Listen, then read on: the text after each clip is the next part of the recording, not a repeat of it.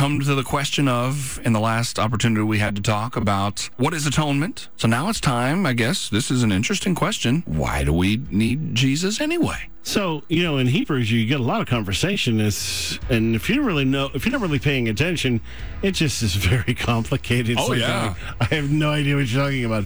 But if you stay in the vein of what he's talking about, which is the Jesus as high priest in this tabernacle, specifically, he's talking almost only of the Day of Atonement.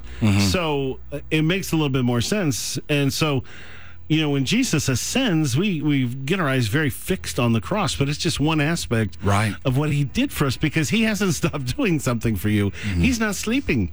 He's actually quite in the midst for you. He sat down at the right hand, but he didn't fall asleep. Right? Interceding. He is. It's an important aspect because we fall into sin. So why do we need Jesus in that tabernacle? And then the Jewish perspective of atonement, because it's very different.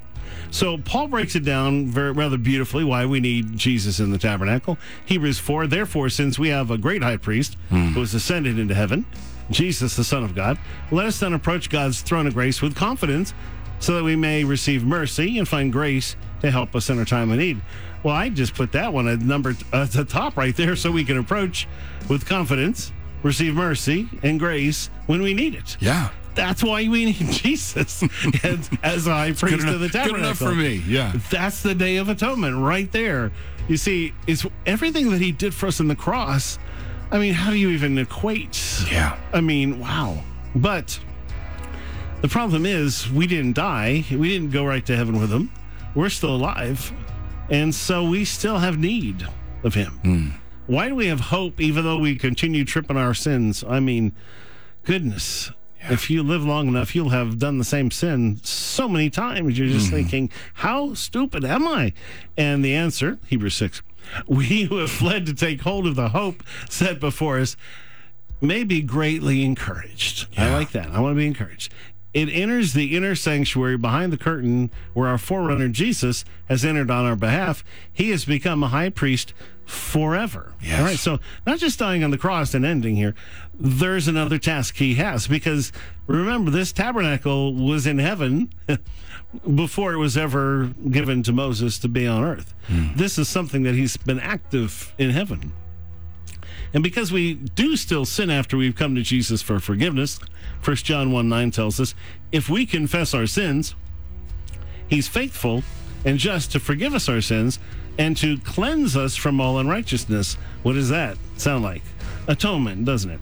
Hebrews 7 tells us that Jesus is able to save to the uttermost those who come to God through him, since he always, that was the verse you just quoted, lives to make intercession for them. That's the high priest. He sacrificed for their sins once for all when he offered himself. And where does Jesus make intercession for us? According to Hebrews 8:1, in the heavenly tabernacle. We have such a high priest who is seated at the right hand of the throne of the majesty in the heavens, a minister of the sanctuary and of the true tabernacle which the Lord erected. So if you're not thinking Day of Atonement, you might read through Hebrews and just go, I'm so confused. But if you keep this in mind, that you already know these things. It's always the Day of Atonement in heaven since Jesus ascended, because there's no passing of time there. It's the Day of Atonement every day. When John steps into and gets a vision of heaven, what does he see? The Day of Atonement. He's dressed exactly like the high priest because that's what he's doing. Yes. Ephesians 2:6 makes it even more exciting. And God raised us up with Christ and seated us with him in the heavenly realms in Christ Jesus. So the Day of Atonement is the day God has set aside each year for us to celebrate the breathtaking reality of this intimate relationship with him. And our part in this day is really special. Yeah. It's just resting, stopping, and saying, yes.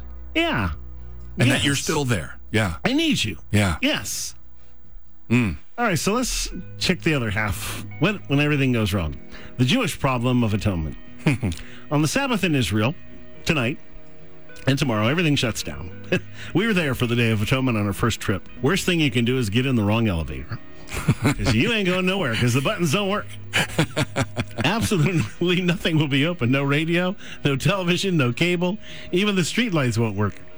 How strong is the power of the law and the fear of judgment in Israel? I told you this when we first began. 60% of Jews in Israel will fast for Yom Kippur, but only 50% say they believe in God or pray. So it really doesn't matter to them. They ain't taking no chances. In the scriptures, blood sacrifices were the focus of all feasts.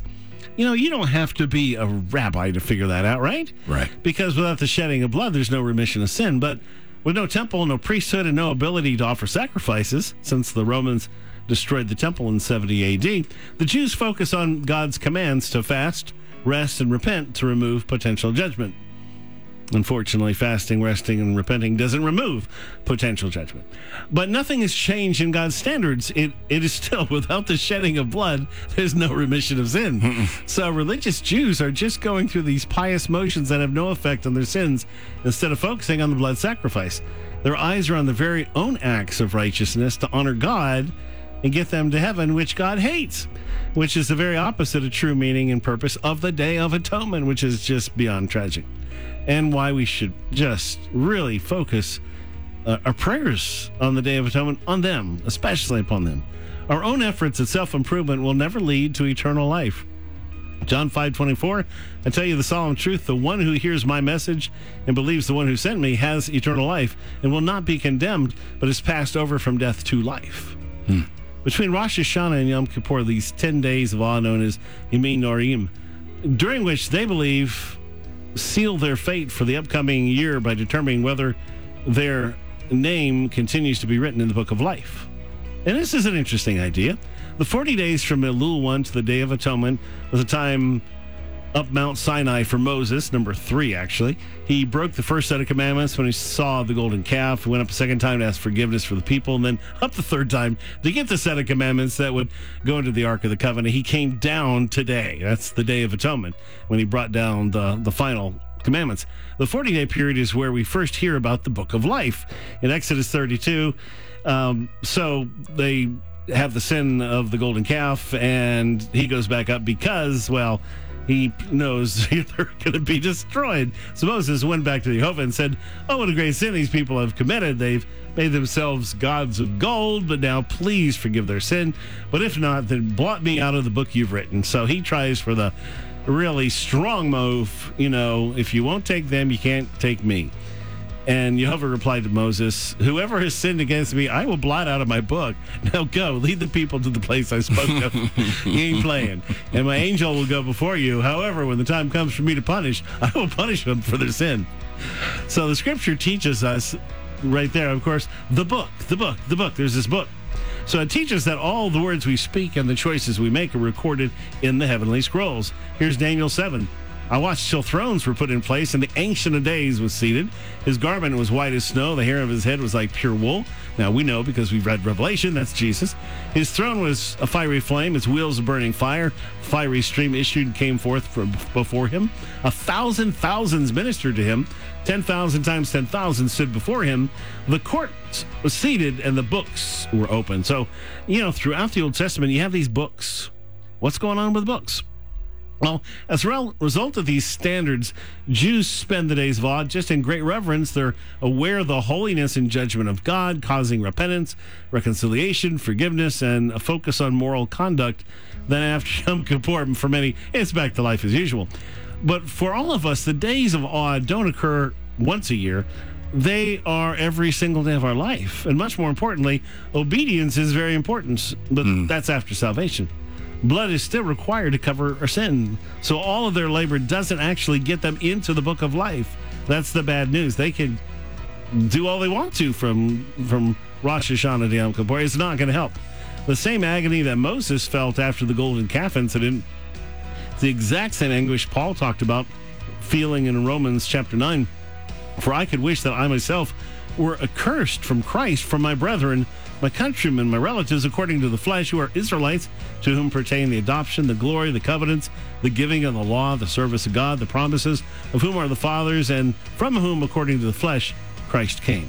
So he has the same thing. Oh, I'd sacrifice everything if only they would come to believe. But we can't do that. We don't get to pick whose name is and isn't, but we can pray. And coming up, I want to take you through these heavenly scrolls and the book of life, because that is a real deal. That's not just something they were making up. This idea of being in the book of life, are you in the book of life? Is your name in the book of life?